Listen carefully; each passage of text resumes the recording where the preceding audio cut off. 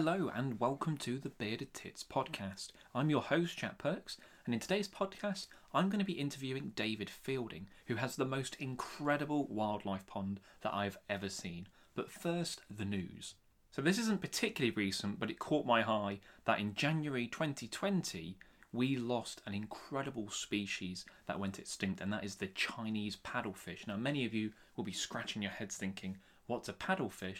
It's kind of like a sturgeon, but someone's grabbed its nose and pulled it out. So it's kind of like a swordfish and a sturgeon had an orgy, and the paddlefish kind of waddled out after. They're close relatives, of sturgeon, and they've been around for around 200 million years. The species can reach up to 7 meters, and they were found in the Yangtze River in China.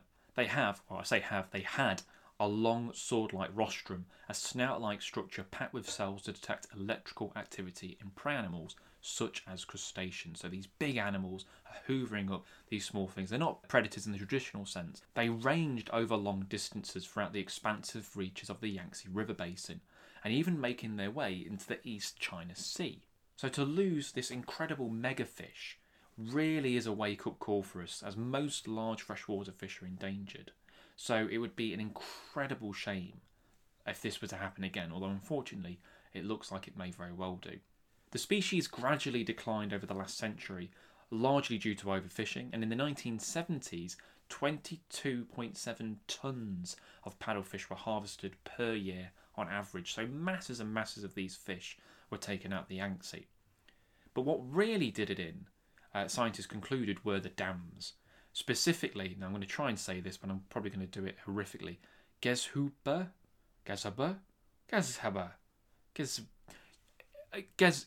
Dam, we'll go with that. Built on the main stem of the Yangtze, a little over 1,000 miles from the sea. So these fish have already travelled huge distances to get there, then they can't get to their spawning grounds. There wasn't a fish ladder or a bypass put on that dam, so that was it. The paddlefish were done. So it's really a matter of time before they died out.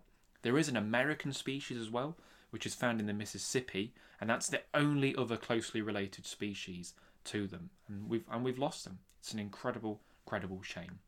Moving on to slightly more positive news, we're going to get on with the interview. But before I start that, don't forget to check out the highlights of each podcast on YouTube. So you can find them on the Wildlife Exposed TV channel. If you just type in Wildlife Exposed TV into YouTube, and you'll see the kind of best bits of each podcast. And you'll also see me and the interviewee as we're talking to each other. And there's loads already on there, so check that out, Wildlife Exposed TV. Anyway, this is David Fielding, and this is our interview about his amazing urban ponds. David, well, thanks for joining me. I know you from Twitter as Urban Ponds 101, so I didn't really think you had a face, but you were just a giant newt that tweeted out. But yeah, how are you doing? Yeah, I'm doing very good, and I'm really pleased to be invited and to talk to you today. I mentioned to my youngest that you'd invited me on, and she said, "Oh my God, he's the guy who did the fish having sex," and brilliant, because I said, "Which one?" She said, "Well, they were grayling," and I've showed all of my friends because it's just such brilliant. And he said, "He's the one with a really big beard." And I said, "No, I think he's supporting a much more trim, tidy one now." When I did Spring Watch last year with that shot, I did have quite a meaty beard. And I got so many people saying I look like Joe Wilkinson. Do you know the comedian? From 8 out of 10 Cats' Countdown. I thought, and I couldn't see it myself. And then I started looking, thinking, oh, maybe I do a little bit. So nothing against Joe Wilkinson, but yeah, I did trim my beard back a bit because it was getting kind of mountain men territory. Yeah, so basically you're famous in our house. Well, I suppose, famous for fish sex. It's not quite what I envisioned, but I'll take it. I'll take that. So I've been watching your pond clips for a while now, and it's one of the highlights of my online experience, if I'm honest. I love it when I've gone to Twitter, and then there is just this magical world that you're showcasing, whether it's newts, whether it's marsh frogs or whatever. And particularly in recent times, it's nice to lift people up a little bit with stuff like that. So what made you want to showcase your pond? I know you've been doing it for a while, but particularly recently, I guess you've got more time on your hands, but you're showing a lot, and people seem to really respond to it. Yeah, it's all just by accident, really, and just how things develop. I suppose in my day job, I recruit chairs and chief execs. I run a executive search firm. And quite a few years back, I was recruiting the chief exec for the RSPB, and they were running the campaign Give Nature a Home. And it was all kind of moving beyond birds and this bit about, wildlife and what have you. At the same time I was doing that, we found a frog in the garden, heavily gravid, in a small, shallow tray of water. And so the combination of, and the kids had stopped using the trampoline. So there was this whole kind of corner of a space. So I guess I started with the kids digging out a pond and thinking, this is quite entertaining. But it was happenstance that we ended up in down in Canterbury. We were camping, and there was a massive frog pond there, frog and newt pond. And the proprietor, we were walking around once, and we stumbled on these marsh frogs. And as you know, the sound is just incredible. And we were there at night time, and we measured, and it was 110 decibels. It's like being in the jungle, isn't it? Well, absolutely, just incredible. And I'm told that's near a helicopter landing or a chainsaw kind of thing. Incredible sound. And I think before I knew the rules about moving stuff around, basil and various other kind of problems, the proprietor said, well, why don't you just, take a few for your pond? And so I spent the kind of weekend, and I enlisted all the children on the campsite. So, and I'd kind of give them rewards if they found beautiful little F's and some marsh frog and whatever. So anyway, and that's what happened. So I was just looking on YouTube one day, and there was this. I was mesmerised by somebody had posted a picture of a group of smooth newts in a jar to music, and I thought, what a weird, wonderful thing. I was, genuinely kind of perplexed by it, or mesmerised by it, and I thought, do you know what? I'm going to do a little video and see what happens, and just post it, and things went on from there. I suppose it was one weekend. It was Black Friday weekend. I posted one video that I think one of my first ones on Facebook, and it kind of just went viral. I'm not sure what viral is these days, but it was about 500,000 kind of views and shares, or whatever it was. I think that's pretty good going, David, to be fair. It was bonkers, because I spent all weekend just reading all these comments from people around the world. And there's for me, there's something interesting about, I think, newts and frogs and toads and ponds are almost a reminiscent of our childhood, when maybe calls back to a simpler time, a more innocent time of exploration and what have you. And we started connecting. So I thought, well, do you know what? I won't do the professional Twitter account for my work. I'll create something, Urban Ponds 101, and then I started following, people like yourself and all the other kind of experts in this field, and things led one thing to another. Yeah, because you've done, didn't you? Am I remembering this right? This might have been an acid trip on my part, but didn't you put dance music or rave music to some of your clips? That's yeah. Okay. I'm a particularly well. Look, people post lots of music on social media, and they'll often do it either with the sleeve of a record or just the artwork. And I thought, do you know what? Let's see if I can put it to a bit of nature.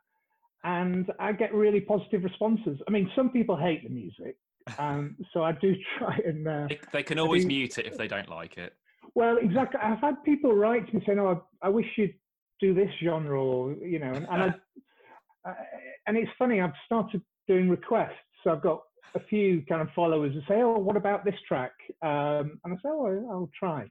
Some reggae newts. Now, oh yeah. Well, we've gone through the whole kind of drum and bass and hardcore rave, all the way through to soft classical, and it's look, if it gives people a moment of joy, then it kind of makes me happy, really. Yeah, definitely. That sounds a bit naff. That sounded a bit No, naff, didn't it? no, but I know what you mean. It's, if it makes someone smile at this difficult time, then, why the hell not? Yeah, and also because it was another reason because my camera skills are pretty rubbish. You know, I should add that I'm just a well-meaning, enthusiastic amateur, and I've got some old kit. And quite often, when I'd move or pan or zoom, you'd hear the noise of the camera. So I thought, you know what, I better put something over the top of that. And it's like from there. And funnily enough, I'll have people send me messages saying, "Are you okay? Because you've not posted anything for 2 days." Or people say, "Oh, I was waiting for my mute fill this evening." It's an addiction for some then.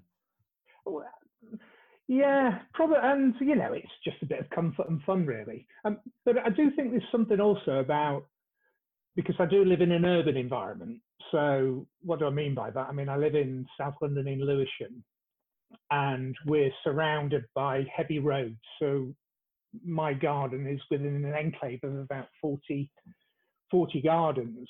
And so I guess it was one of the things I'm quite keen about is just showing how easy it is to have a pond. And you don't need to spend a lot of money or do things particularly, special. Dig a hole and fill water is one of the great starts. Because you've not had it that long either. Is it a relatively new pond, is it? Or how long have you had it? Yeah, well, this will make me a bit pond obsessive now.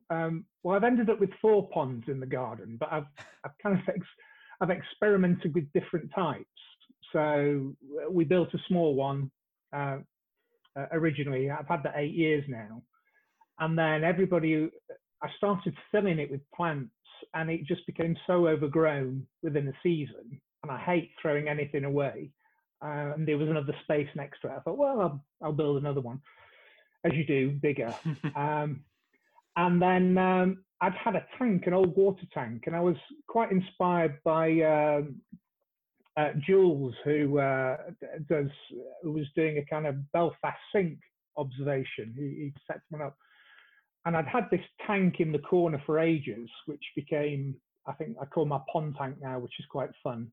And then I set up a bootstrap pond, which is basically where it all started, which is a base of a swing ball, the old swing ball game. Yes, yeah. So I've got a plastic base and I put it in a recycling bin, and I go out there and film and observe. And I guess the thing is, doing all different types just shows that it is a bit of an old expression now, but if you build it, they really will come. Yeah. It's amazing what kind of comes around this. So are you surprised? You might have already answered this because you said you've put some bits in yourself, but are you surprised by the amount of wildlife that comes to your South London pond? Yeah, totally. And I think when friends visit or you kind of look at stuff, you think, wow, how did that find its way there?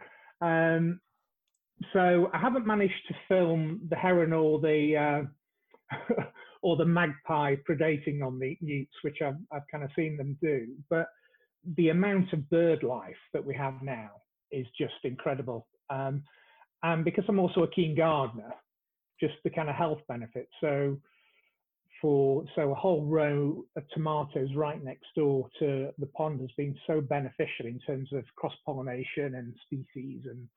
And we ended up having a wasp nest underneath one of the hibernaculums. It's just a joy, really. I suppose the frogs and the newts act as kind of pest control as well. They're kind of the gardener's best friend, aren't they? Oh, totally. I did a video the other day with the toads because there's a real big population of toads, which have just kind of appeared, which is amazing. And a nighttime walk with a torch, I ended up finding kind of 21 in a row outside and managed to film a toad ball this year, which was just incredible to see. Yeah, it's not something I've seen. I've seen pictures of it, but I've not seen one in the flesh. It's weird. Is it lots of males around and female? Basically, yeah. It's a bit grim from one perspective, but it's quite a spectacle of nature. So you've got this cast of characters. Are there any that are your favourite? You're like, actually, I'm sure they're all fantastic. But is there one that you're like, that is amazing?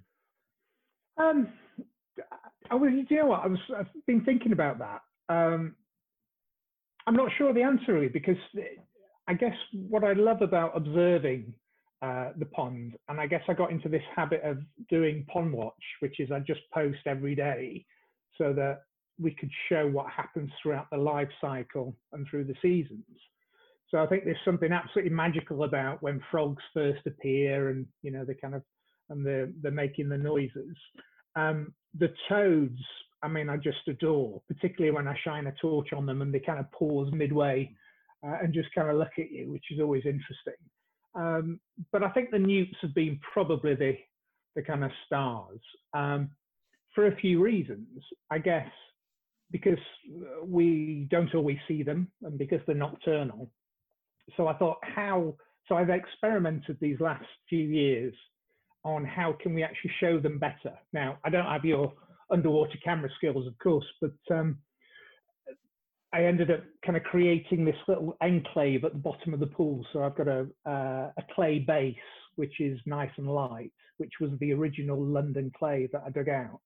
So that provides a nice kind of contrast and backdrop.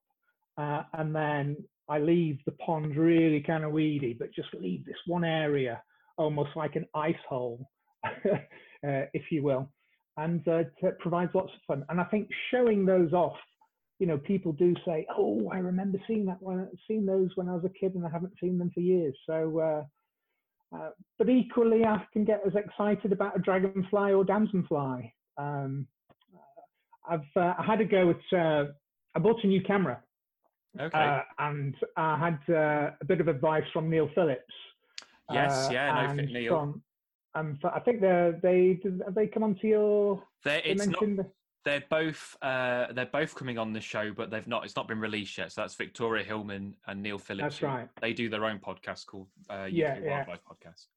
Yeah, well, they're fantastic. I love those guys, and they gave me some advice on photography, and I was ready to post some pictures yesterday of water boatmen and some marsh frogs. And then Neil said, "Oh, I'll do a live stream of his kind of pond shed, as it were." And forgive me, but every time I look at the stuff that he produces, I think, do you know what? I'm not going to post that. So I've got a long way to go to get a bit more clarity and depth of field. But it's a wonderful hobby, particularly in lockdown times, isn't it? Yeah, well, it's all a learning curve as well. I wouldn't be put off posting things because other people have maybe got stuff you think is better, but it's all, you're going to learn from each other, and particularly Neil's very welcoming. He's quite happy to help people along the way as well. So yeah, I know what you mean. It can be daunting to a degree, but it's definitely good to get that stuff out there for sure. I've had a few amazing dragonflies visit, and I had it, and this was what Victoria advised, which is, look, if you can ever look at dragonflies, you need to do them in the morning when they're waking up and they're calmer. Yeah. I've ended up rushing around the garden in the afternoon when they're all. You've got no chance, have you? They just zoom. Absolutely. And one, this full, I forget which, I'm not sure of the names, but this amazing green one ended up coming into the kitchen the other day. And we were all kind of panicked, and my partner says, "Get your camera quick!" and disappeared. Impossible. So they're very tricky to get when they're kind of all warmed up, like reptiles and amphibians as well to a degree. But to the people that are listening, then, if they would like to encourage more newts and frogs to their pond, what would you suggest? It's actually funny because I get asked this quite a lot now, and I'm sure you do, in terms of people say, "Oh, what do I need to do this?" I think it's some obvious things which people don't always think through. So, I mean, oh, bless you. Excuse me.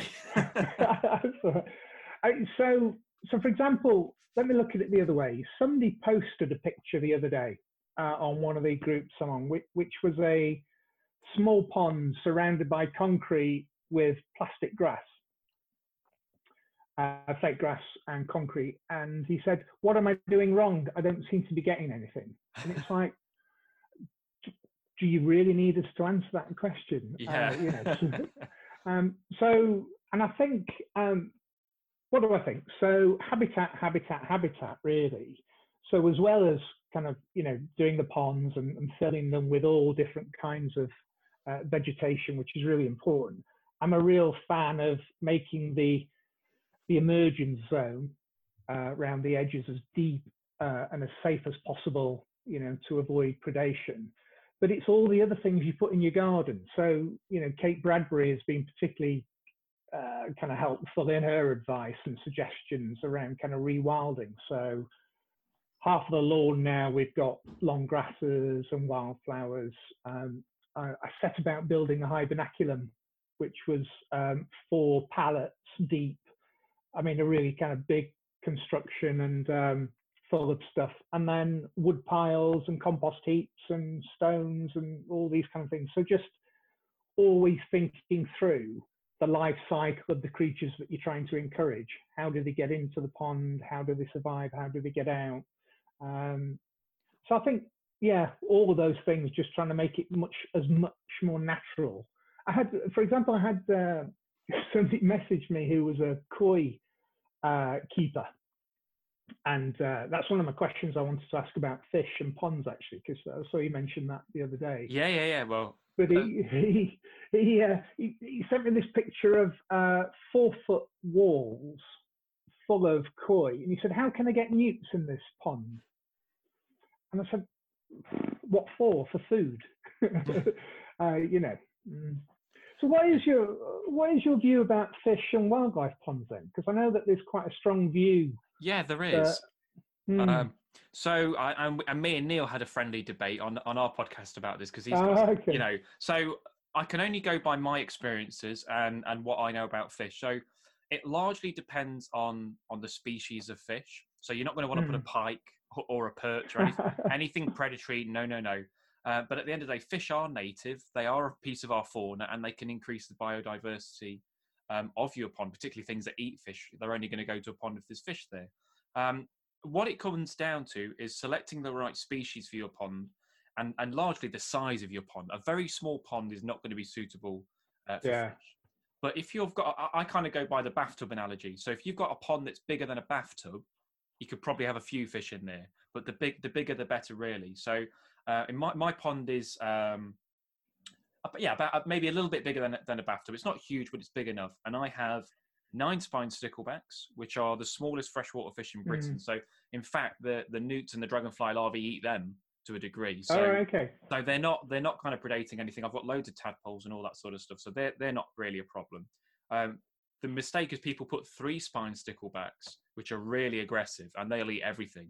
So, if you're just a casual, you just see a stickleback, you probably put any. So sticklebacks are amazing, and the life cycle is phenomenal. If you've got a spare pond, this is a project, your 5th pond, put sticklebacks in, because they're incredible to watch. But unless you've got a large weedy pond where things can get away from them, they just eat everything. So 3 spines aren't great. The one fish I would recommend everyone to consider is called a crucian, which are a crucian carp? Yeah. So I get a vein there because everyone calls them crucian. They are a kind of a carp, I suppose, but yeah. And they're great in ponds. They're perfectly designed for still waters. They grow to the size of the environment roughly. So I've got 2 male crucians in my pond. I'm trying to source a female, and they're probably only about 4 inches long, but they can breed at that size because they're adults. They've just stopped growing. They love weedy ponds. All they do is feed on the bottom. They'll eat the odd grub and things, but they're not predatory. They're not chasing tadpoles. They don't chase dragonfly larvae. And to be fair, I don't really see them very often.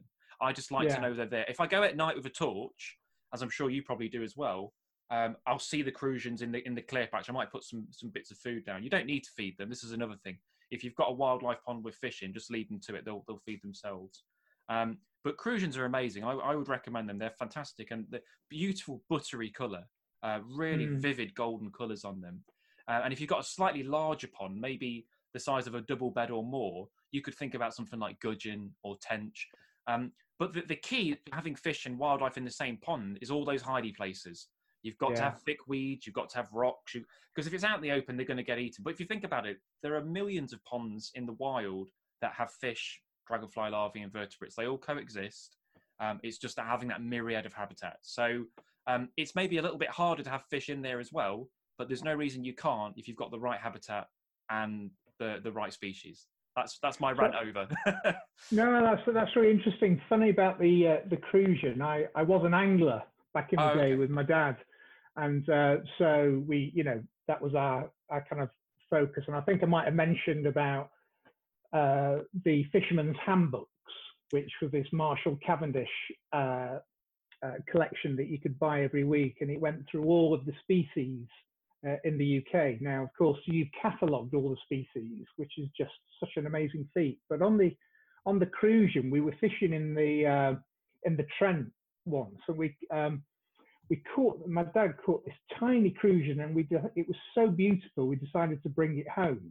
Now, probably shouldn't kind of admit that. Sorry, did you say that was out the River Trent? Yeah. Okay. Yeah. I live about a 5-minute walk from the River Trent. Okay, we'd often fish there, and Long Bennington was the place that we'd do a lot of chub fishing, which was our kind of favourite. Yeah, I know it. Place, which was just incredible. But anyway, we caught this this crucian, and my dad brought it home, and he put it in his tropical fish tank that he had at the time, which I'm not really sure why he did. But of course, what happened? It thrived, and it grew so quickly, and it dug up all the plants and harassed everybody that we did have to kind of set it free in the end. But beautiful colours for sure. They're phenomenal fish. I mean, I had a similar story that I caught a very small tench out the Trent. It was a tiny little thing, and I thought, you're not meant to be in a river. There are still water fish, and it had scars down it. So I don't know if it had a run in with a pike or an otter or something. And I thought, I'll bring you home. So no, I should just say, you're not really meant to bring things back, but with it being a garden pond, it's a contained habitat. Nothing's going in or out really. So the odd thing goes in. But yeah, I see it every now and again. It's quite happy in my pond, much happier than a fast-flowing river anyway. Yeah.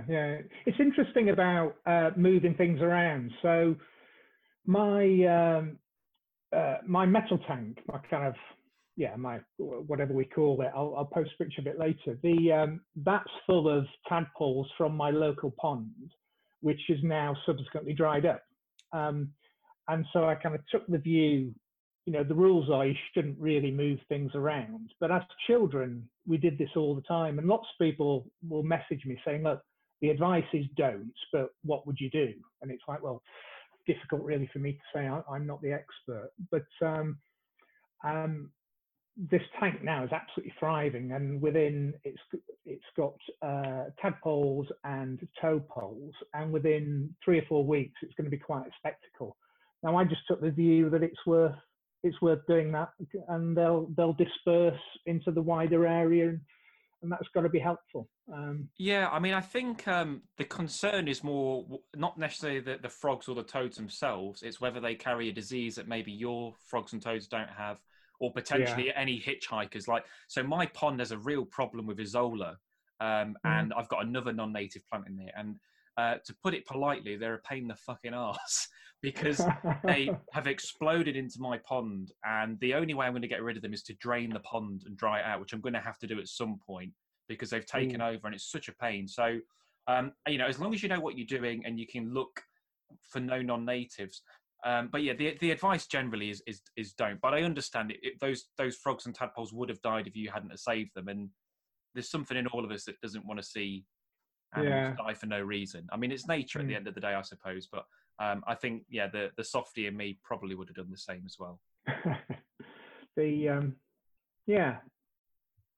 What I did want to ask you though, if I may, just the kind of putting nature onto social media. Yeah. Which is, given that we're all in lockdown, or we're in this kind of lockdown phase, and it's a lovely way of kind of engaging with people. But I'm always curious by the different channels. So I'm not, as I've often said, I'm not an expert, and I put more stuff onto Twitter. But I've dabbled with some of the other channels. But it's interesting how I find that Twitter is much better for engagement. When I put things onto YouTube, which I think are absolutely amazing, sometimes you'll get like one view or a really weird comment from somebody who's obscure or a bot. So I was just wondering what your thoughts were on kind of the best channels to kind of engage like-minded people who are interested in nature. The YouTube comment section is an absolute sewer. It is so weird. It is so It is, weird. isn't it? Like, I can't work out why people comment the things that they do on YouTube. It's a very strange subsect of, if you can call them humans, that use that. So I've probably got my biggest following on Twitter as well. So I would agree that that's good for engagement, and I find that I'll even get work off Twitter as well, because if it's producers or magazine editors, it's they themselves who are using it, as opposed to if it's an email, anyone could be picking that up. So yeah, I would agree. Twitter's really good for engagement. Facebook seems to do better for video views for some reason. I don't know why, but I don't necessarily get as much engagement on there. And I think it may even be a generational thing, which is weird. That even, I mean, I'm in my late 20s and I still use Facebook quite a bit, but I notice people who are in their early 20s and teens, they don't use Facebook nearly. It's all Instagram now for them. Whereas when I was their age, it was all about Facebook or MySpace, if you want to go even further back. But they don't use Facebook like I use it. And then there are people maybe 10 or so years older than me that use Facebook a hell of a lot. So it's almost an age thing, which sounds weird. But that's what I've noticed from Facebook. And I don't use it as much as I used to. I'm starting to use Instagram more. I really like Instagram, just because it's a visual medium. So I would assume that are you on Instagram? Yeah, I am, but I just don't put much energy into it. And I just took the view that I probably spend far too much time down in and around the ponds, and I spend far much time editing and choosing the right kind of musical backdrop. I've just taken the view that I just haven't got the time and energy to do other channels really. Yeah, I know what you mean. I mean, what I tend to do is I do a lot of scheduling. So it appears that I'm on social media all the time, but I'm not. It's just like on a Sunday night, I'll just do my post for the next week and a half or something like that. So I know what you mean, though. If you're going to do it every day and you want kind of current news stuff, then it does take up a lot of time and it can absorb you a little bit. But yeah, I would advise anyone, if you want to kind of build up your social media channels, just pick a quiet afternoon or when you've got an hour or two, pick 7 or 8 posts and just schedule them out. I think all social media platforms have the option to schedule or a plug-in to schedule, and it just keeps your followers interested and something trickling in. It's it's instant gratification, particularly with YouTube. People eat up content. They just constantly want new stuff. And if you don't provide it, then the viewership drops off for some reason. I think that's sound advice. I guess the interesting from my perspective is that, I don't do this as a kind of professional venture. I just do this as genuine fun. And it's funny, in the professional day job, I will have kind of people who stumble across this and think, wow, what is that all about? And it's like, well, I've got used to being classified as a proud herper now, which is a word that, of course, is odd to people outside of this world, and I do sometimes have to explain what it means and what I do. You don't want people getting mixed up with herpes, do you? You certainly don't. No. Well, look, David, it's been an absolute pleasure. If people don't already follow you on Twitter, then you've got to check him out. Some great clips of pond life. It's at Urban Ponds 101. Thanks for joining me. It's an absolute pleasure, and lovely to be in. I love watching your stuff, and let's keep doing it.